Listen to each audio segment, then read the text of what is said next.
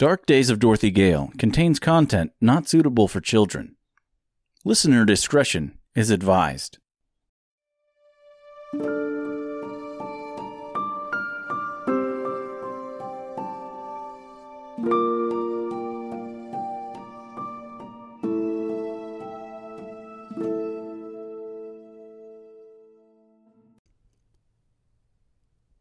Dark Days of Dorothy Gale, Chapter 25, Reginald, Part 3, The First Floor.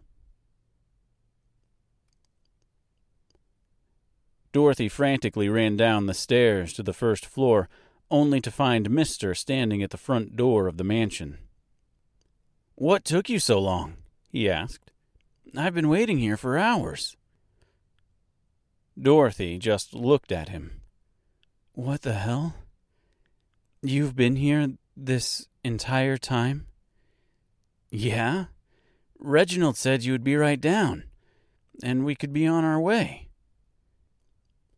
"Is that really you, mister?" Dorothy asked in disbelief, peering into his painted eyes and examining them closely. "Your mouth isn't sewn shut." "No, my mouth isn't sewn shut, and it really is me. Are you all right? If it's really you, then tell me. What are we doing? Where are we going? Why are we doing what we are doing?" Mister just laughed. "We are going to the Great Desert to kill Krista, so you can get back home. What's gotten into you?" "Nothing. Let's just get the hell out of here," said Dorothy as she reached for the key sitting in a small bowl on the table beside the door. Before she could get her hands on it, Reginald entered the room and snatched it up first.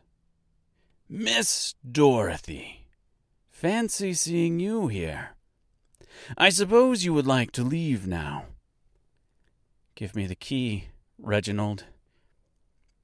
"We had a deal," Dorothy said sternly, holding out her hand. "Your word is your bond. Remember?" "Why, yes, we did have a deal, didn't we?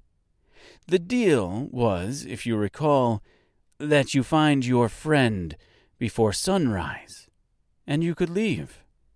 He walked over to a set of curtains in the adjoining room connected to the entryway and opened them, flooding the entire area with daylight. "As you can see, you did not find him in time. The sun has risen for yet another glorious day." His voice was gleeful in Dorothy's failure. Dorothy was furious. "Fine. One more day. And when the sun sets, Mr. and I are leaving. No more games." "Of course. No more games, Miss Dorothy." He shifted his attention to Mr. "I happen to have a brilliant view of the city in my bedroom upstairs. It's a large picture window. Perhaps you would like to see it." Before Mr. could answer, Dorothy interrupted. "No." He would not like to see it. He would like to stay right here with me, where I can see him. Reginald was not pleased by this, but he played along anyway. "Okay, then," he said with a begrudging smile. "Right where you can see him." He unlocked the front door and pushed a very confused Mister out of it. "You can stand by that big window over there." He gestured to the window that he had opened the shades to only minutes ago, and shut the door, locking the straw man out. "What the hell?" asked Dorothy. "He will be fine right there, I promise. As for you and I, we have some talking to do." Have a seat." He led her into the next room, and they sat down on a set of large chairs next to the window. Mr. stood looking in with all the worry of a lost puppy. Reginald and Dorothy spent the day talking by the window. Well, Reginald spent the day talking. Dorothy spent the day listening. He told her of his time outside of Oz, how he went by another name. He did not tell her what the other name was, but he assured her that it was one that demanded respect. "People used to say I had a real spring in my heel," he said. "You mean a spring in your step?" asked Dorothy. "Sure, that too." "So where is it you come from?" asked Dorothy. "London," he said with a bittersweet sense of nostalgia. "Have you ever been, Miss Dorothy?" "No." "It is a beautiful place, London. The way the architecture looms over you as you walk the streets at night. The sounds of the horses pulling their carriages across the cobblestones. And the women, oh, the women, they were all quite exquisite. Reminds me of the city of Nitfis, Munchkinland. Ever been there?" "I spent some time there, yeah," replied Dorothy. "You know, sometimes I miss London so much, it literally hurts." There was a sorrow in his voice that almost made Dorothy take pity on him. "How long have you been in Oz?" she asked. "Far too long for anything good." "Longer than the wizard?" "Much longer." "What was Oz like before he came along?" "It was different.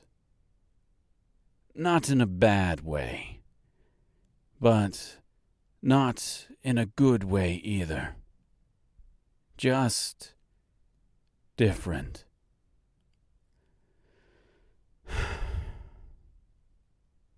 Oz was a much more savage place back then. Witches roamed the land. The Greys did not exist. Cities and empires rose and fell at the drop of a hat. Once he came along, though, the world was introduced to a completely different kind of fear. The Green Palace was erected, and the worst of the witches disappeared to the far reaches of the land. Entombed in their own misery, no doubt.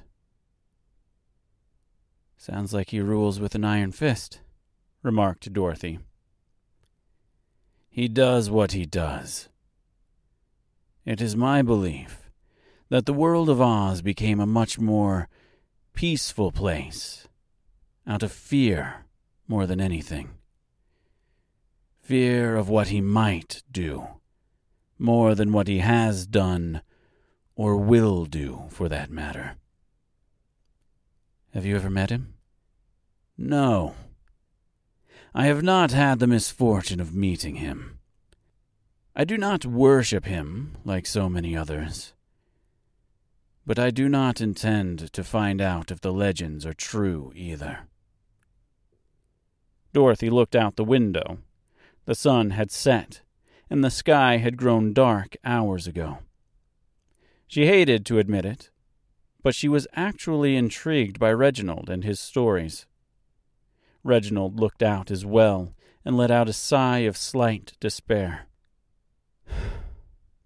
"Well, Miss Dorothy, I am a man of my word. he said as he handed her the key to the front door. Dorothy cautiously reached for it, before quickly stealing it from his hand. "What is a man, if not a man of honor?" she asked. "A monster," returned Reginald, as he stood up and extended a long, slender arm to help her from her seat. Dorothy begrudgingly accepted the help and walked to the door. She unlocked it with ease and looked at Reginald with a bit of surprise. "I told you, Miss Dorothy. It is an ordinary key to an ordinary lock on an ordinary door." He smiled as he gestured for her to make her long-awaited exit.